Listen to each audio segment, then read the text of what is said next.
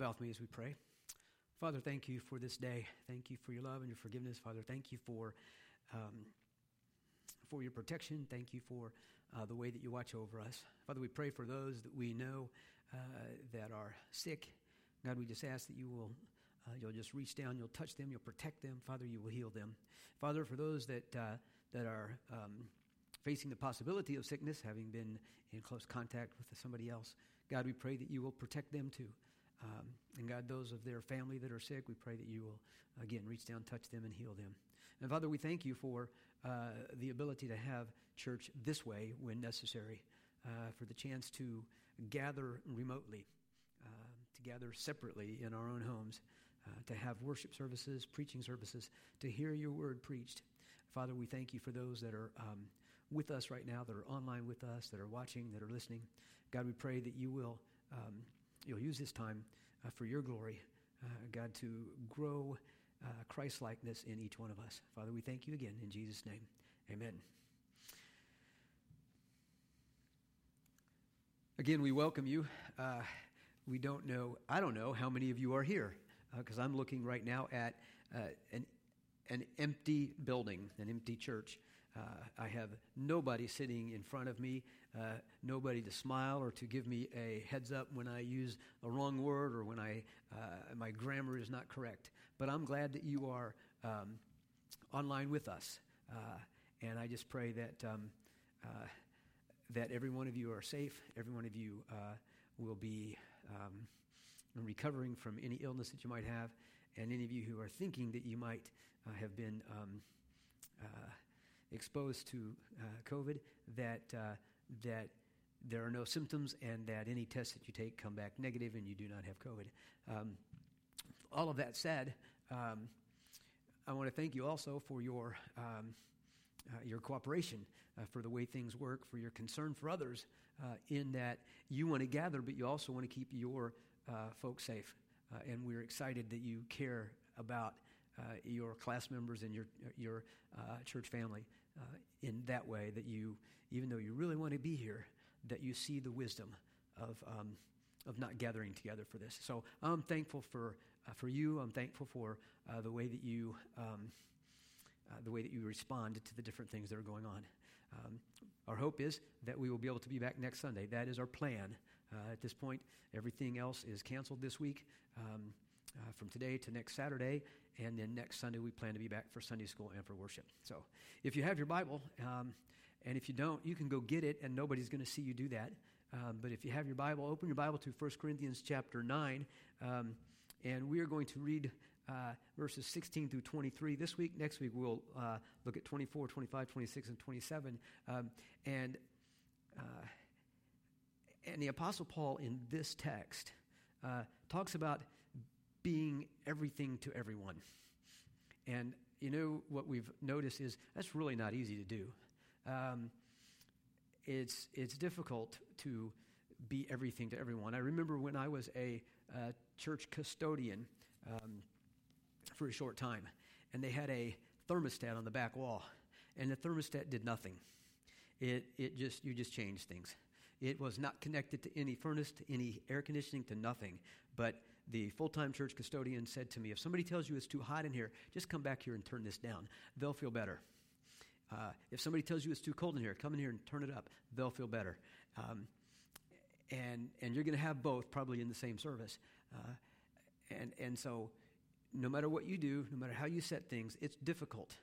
It's almost impossible to please everyone. Somebody's going to want one thing different than somebody else. But the Apostle Paul in this text says that he lived his life in such a way that everything he did was designed to be attractive or to attract people to Christ by the way that he lived around them. So if you have your Bibles, open to 1 Corinthians chapter 9, and we'll read 16 through 23. And the Apostle Paul writes, if I preach the gospel, I have nothing to boast of, for necessity is laid upon me. Yes, woe is me if I do not preach the gospel.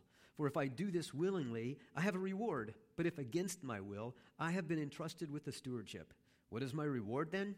That when I preach the gospel, I may present the gospel of Christ without charge, that I may not abuse my authority in the gospel. For though I am free from all men, I have made myself a servant to all, that I might win the more. And to the Jews I became as a Jew, that I might win Jews. To those who are under the law, as under the law, that I might win those who are under the law. To those who are without law, as without law, not being without law toward God, but under law toward Christ, that I might win those who are without law. To the weak I became weak, that I might win the weak. I have become all things to all men, that I might by all means save some. Now this I do for the gospel's sake, that I may be a partaker of it with you. 1 Corinthians 9:16 through 23. For if I preach the gospel, one of the things that we know about the Apostle Paul is that that's what he was called to do. And he had a certain compulsion, to preach the gospel. He was, if you look in Acts 9 and you read about his conversion, you see that there was a point where he simply had to surrender to God. He had to surrender to Christ. He had to surrender to the call. Not that God made him do that, but since God put that call on him, since God placed him there and gave him everything that he had from the time he was a child to the time that he was that God knocked him on his back and blinded him there on the road to Damascus. Everything that he did, everything that he went through was setting him up, was getting him ready, was training him so that he could be a preacher of the gospel, so that he could be a missionary, starting churches, planting churches, telling people about Jesus Christ, from Jews to Gentiles, everybody, everywhere he went. So many people that heard the gospel because of the fact that he surrendered to the call of Christ. He says, if I preach the gospel, I have nothing to boast of. You know, the Apostle Paul didn't call himself to preach the gospel. The Apostle Paul would have not preached the gospel if God would have allowed him to do that. The Apostle Paul would have not preached the gospel if God hadn't called him to, because that was one of the furthest things from his mind when God called him. In fact, he was on the road to Damascus to arrest Christians and have them persecute them and put them in jail and maybe even put them to death because he thought they were blaspheming the name of God. He was on the way to Damascus to do that when God called him. And so he would have done anything else rather than preach the gospel if he could have. He said, if I preach the gospel, I have nothing to boast of. Why? Because it was not in himself and it was not of himself. It was a call from God to preach the gospel. And, you know, I understand that to some extent. I mean, I'm no Paul. And I don't ever expect to be. The Apostle Paul was probably trained from childhood. You think about his life. The Apostle Paul was trained and went to synagogue and synagogue school, and he was one of those probably that the people that were teaching him in the synagogue school looked at him and said, he's got great potential. He has fantastic potential. We will keep him. We will ask him. We will call him to be one of our followers. We will call him to be one of our disciples. And we know that he sat at the feet of Gamaliel, however you want to say it, who was one of the one of the foremost teachers of the Hebrew Scriptures, foremost rabbis of the Hebrew Scriptures. And he sat under his teaching. And we know that the idea was at 30 years old, they would be released then to go and to gain their own followers and their own disciples, to become a rabbi of their own. So for 30 years or 25 years, he learned the Scriptures. He learned all of those things, and he would have rather been doing that than preaching the gospel, because he thought that those who followed Christ were blaspheming the name of God. If I preach the gospel, I have nothing to boast of. It's not of me, it's of God. For necessity is laid upon me. Necessity is laid upon me. It's something that he saw that was necessary. You think about people who people call them heroes. You hear about young people or whoever going by a house and they hear screams and the house is on fire, and they just go, well, I had to go in and rescue them. I couldn't just let them burn. Necessity was laid on them. It wasn't that they were that kind of person from the beginning, but they saw somebody in need and somebody who was going to die if they didn't go in, and they rescued that person. This is the way Paul felt. And he said, if I preach the gospel, I have nothing to boast of, for necessity is laid upon me. Yes, woe is me if I do not preach the gospel. So it was necessary that he would preach the gospel, for we cannot speak the things we have seen and heard, what the apostle said. He writes to Timothy, preach the word, be instant in season, out of season, reprove, rebuke, exhort with all longsuffering and doctrine. And then here's one that I like. And this is Jeremiah. And Jeremiah says, "And I said, I will not make mention of him, nor speak any more in his name. But his word was in my heart as a burning fire shut up in my bones, and I was weary with holding it back, and I could not keep holding it back." And that's kind of the way the Apostle Paul is. And that should be the way all of us are to some extent, that we love God so much, we love Christ so much, and we have this necessity to share the gospel so much that even when we try to hold it back, we can't. We can't not say something about Jesus Christ. And so Apostle Paul says, "Woe is me if I do not preach the gospel." That word woe there is the idea of facing something terrible, some regret, some distress, some disaster upon themselves. Woe is me if I do not preach the gospel. I look at when I surrendered to the ministry, I had no idea what God was going to do in my life or where he was going to take me. I had absolutely no idea. And when I surrendered, I was honestly, there's a lot of things that came through my mind. God's going to do this, God's going to do this, God's going to do this. But I was wrong in every one of them. And there was a point where I saw something coming. God was calling me, and just at that point, I wasn't really willing to do that. And I sat with my youth pastor, and I said, "No, I'm just not willing." I said, "I'm willing to be made willing, but at this point, I'm not willing." And I wonder if that's maybe how Paul was on the road to Damascus. He wasn't really willing to do what he maybe saw happening. But then when God struck him down, knocked him on his back, blinded him on the road to Damascus, that's when he became willing to do what God wanted him to do, when he surrendered. And that's kind of how I was, surrendering to what God calls us to do. And then when we finally surrender, we finally give in completely, there's no way we can't. There's no way we cannot keep preaching the gospel. There's no way we cannot keep telling people about Jesus Christ who died for us. I remember when I was in seminary and I was working 20, 25, sometimes 30 hours a week and taking classes. And yet there was something missing for a while. I was a member of a church. I'd go to Sunday school. I'd go to worship. We'd go Sunday morning, Sunday evening, go Wednesday evening to prayer meeting. Something was missing. And finally I knew what it was. That's all it was about. It was about going to work. It was about going to seminary and studying. It was about going to church and being a good little pew sitter. There was something missing, and that was ministry, serving, helping with teaching a Sunday school class, working with the royal ambassadors, doing something that would help further the call that I had to preach the gospel. So he says, "Woe is me if I do not preach the gospel. For if I do this willingly, I have a reward. But if against my will, I have been entrusted with a stewardship." Now, we'll talk about the reward later on, because he asked the question in the next verse, "What is my reward then?"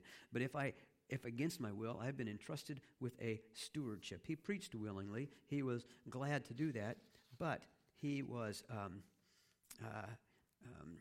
a steward of what God gave him. He was trusted with what God gave him. And honestly, that's how we all are. We have been entrusted with the gospel. We are all stewards of the gospel. And one day, there will be a reckoning. What are we doing with it? What have we done with the gospel of Jesus Christ? Have we talked to our friends? Have we shared any of the good news of the gospel with the people that we know? Have we invited people to come to church? Have we talked to them any other time? And I know, believe me, when you're working a full-time job outside of the church, it's difficult when you're in that. You've got a job to do. You've got things you have to do. And sometimes in some of those jobs, you're going to get in trouble if you talk to people about Jesus. But there are friends that we make in those places, friends that we make while we're working, friends that we make at places where we, of recreation, of leisure, that, guess what? We can talk to them about Jesus. We can be, and I use the phrase, on mission. We can be good stewards of the gospel that God has given us. He says, if I do it unwillingly, against my will, I've been entrusted with the stewardship.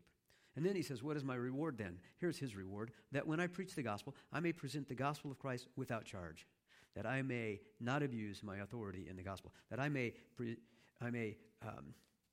present the gospel of Christ without charge. You know, that guy was amazing. And again, I go back to what I said a few minutes ago, that he was, at 30 years is the point where a Jew, a Hebrew, could become a rabbi.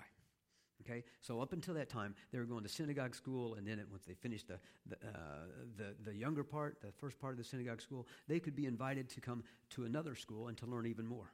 And if they weren't seen as capable, then they would go back and they would work with their father, doing the job that their father had. Or if they were seen as capable, then they would be asked to follow another rabbi like Gamaliel. And that's what happened with the Apostle Paul. He was seen as one who had great potential. And he sat at the feet of Gamaliel. He sat and he listened and he learned.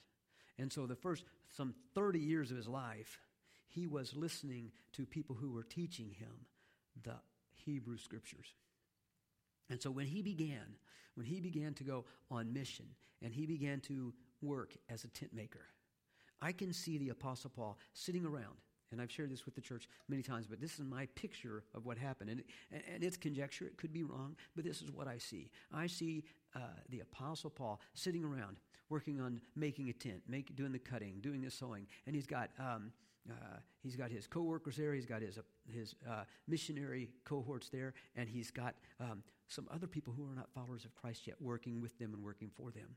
He's sitting around, and he's talking about the Old Testament Scriptures. And he's taking the Old Testament Scriptures and he's relating them to Jesus Christ, who appeared to him on the road to Damascus, trying to show them from the Scriptures, the Hebrew Scriptures, that Jesus Christ is the Messiah, that he died on the cross, and he rose from the grave, that he ascended into heaven, and that faith in Jesus gives us eternal life. And that's what I see. And so I see that for all of his life, he was being trained to do what God called him to do. He was being made ready to be this one who could work another full-time job and go and give his time to preaching the gospel and to teaching people about Jesus Christ. And you can look at Philippians chapter 3. I'm going to turn there real quickly if I can. Philippians chapter 3.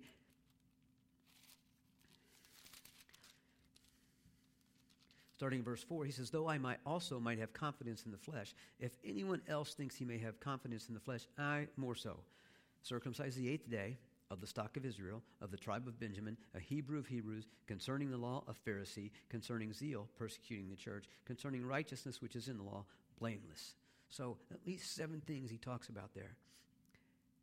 And he says, but what things were gained to me? All of these things were gained to him. All of these things helped him in his Hebrew life, in his Jewish life, in his life as a rabbi, to be able to move up the ladder so he could progress even more and become more important and become a higher positioned Pharisee, okay? And so all of those things that were gained to him, he says, these I have counted loss for Christ. I gave all of that stuff up. But every one of those things helped him to become the missionary, the Christian preacher, the theologian that he was. So he gave all those up for Christ. But every one of them helped him to become the kind of minister and the preacher and the missionary that he was.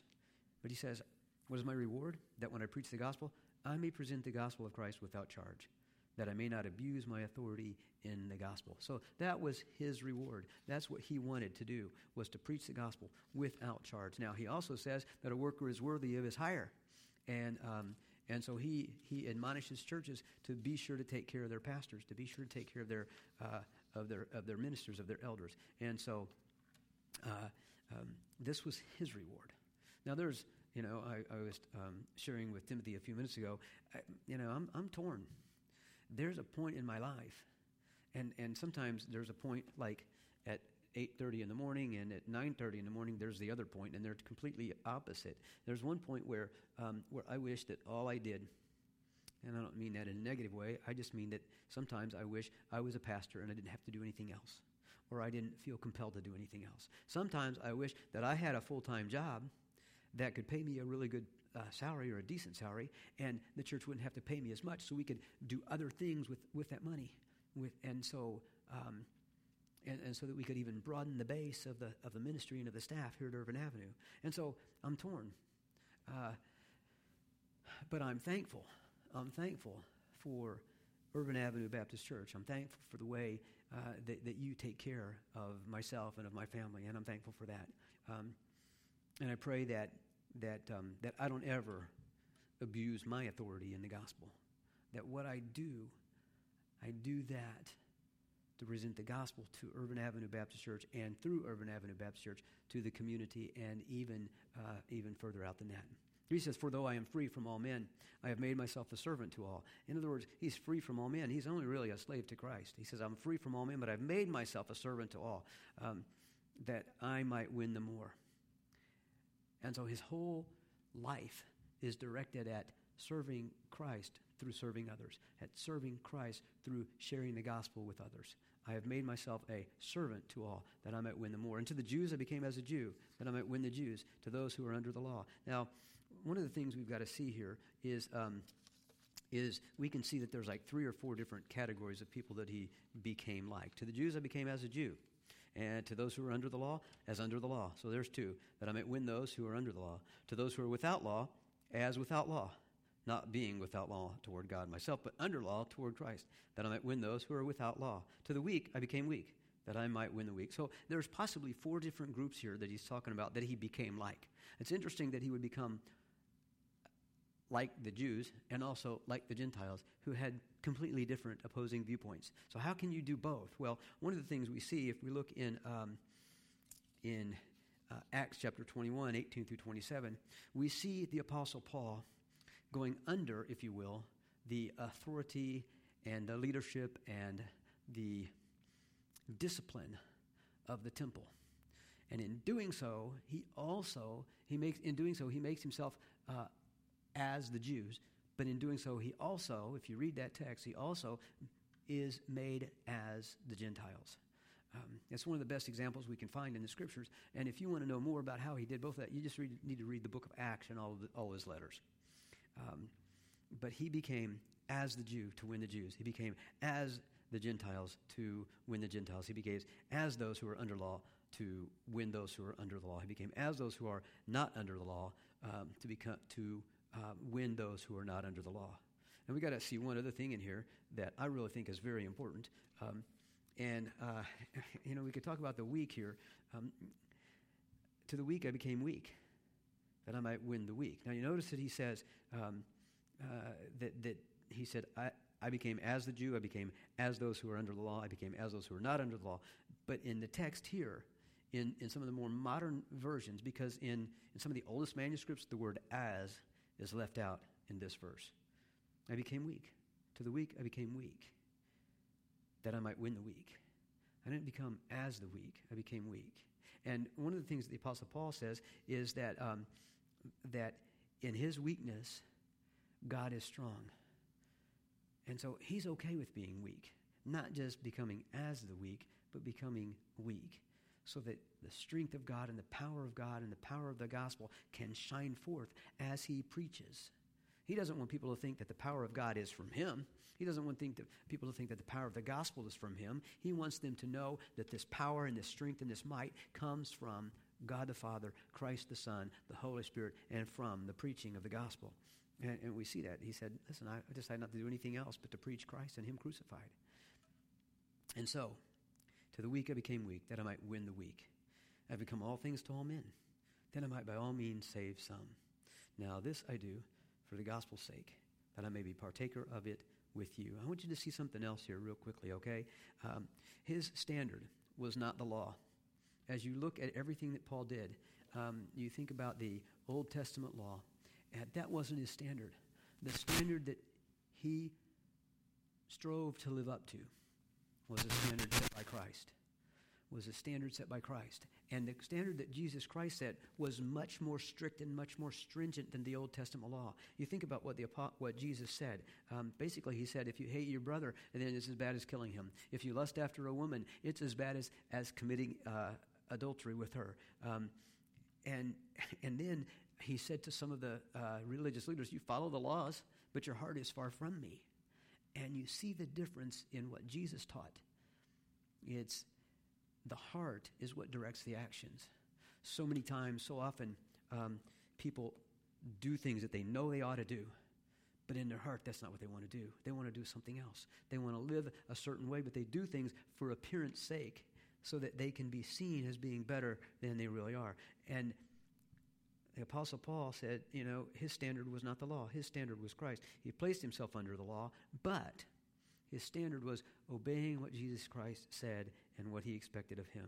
So we want to see in all of the stuff that he did when he became like a Jew, when he became like a Gentile, he was willing to, if you will, compromise with them if there wasn't a gospel principle or a scriptural principle at stake.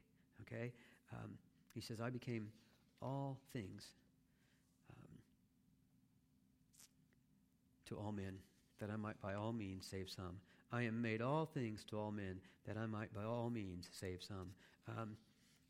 He wants to know us to know. And by this, he's calling you and me and the people that he was writing to do the same thing.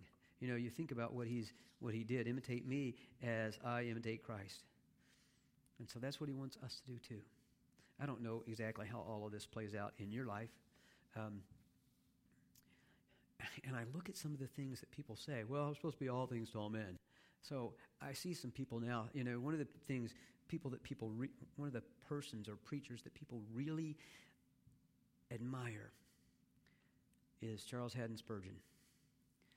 And I just love the pictures, big guy with a beard, smoked a cigar. And now you got some of these younger guys going, well, that's what he did, and we want to be spiritual, so we're gonna grow a beard and smoke a cigar. I'm not sure that that's exactly. I'm pretty confident that that's not exactly what it's talking about. I become all things to all men that I might reach some. So does that mean we need to go to the bar and sit and drink a beer? No, absolutely not. You will probably meet those people that you would see at the bar somewhere else, or somebody else would. You will have contact with them somewhere else other than at the bar, and there's no reason for that. So I don't know exactly how it's going to play out in your life, becoming all things to all men. But what I do know, if I can put it down in just a nutshell, is your life and my life need to be the kind of life that people look to so that they are attracted to Jesus Christ, so that they know that God has done something in our life, that he has changed who we are, not just our actions, but he has changed our heart, so that when we tell them about Jesus, they know why we're different. And to me, that's the challenge of the day. To me, that's the challenge of the month, the challenge of the year, even the challenge of our lifetime, to live differently. Not really to become all things to all men, but in a certain way, yes, to be all things to all men. So that when they look at us, they know that there is a God that makes a difference in our lives, that changes who we are, and that gives us eternal life through his Son, Jesus Christ. Will you bow with me, please? Father, I want to thank you for this day. I want to thank you for your scripture, for your word. God, I want to thank you for the challenge of your word, for even the things about it that we don't completely understand. Father, I pray that as we go about our life this coming week, that you will direct our paths. And that as you direct our paths, we will follow your direction. We will do the things you call us to do. We will share the gospel with the people that you put in front of us. And that we will live the way you call us to live. In Jesus' name we pray. Amen.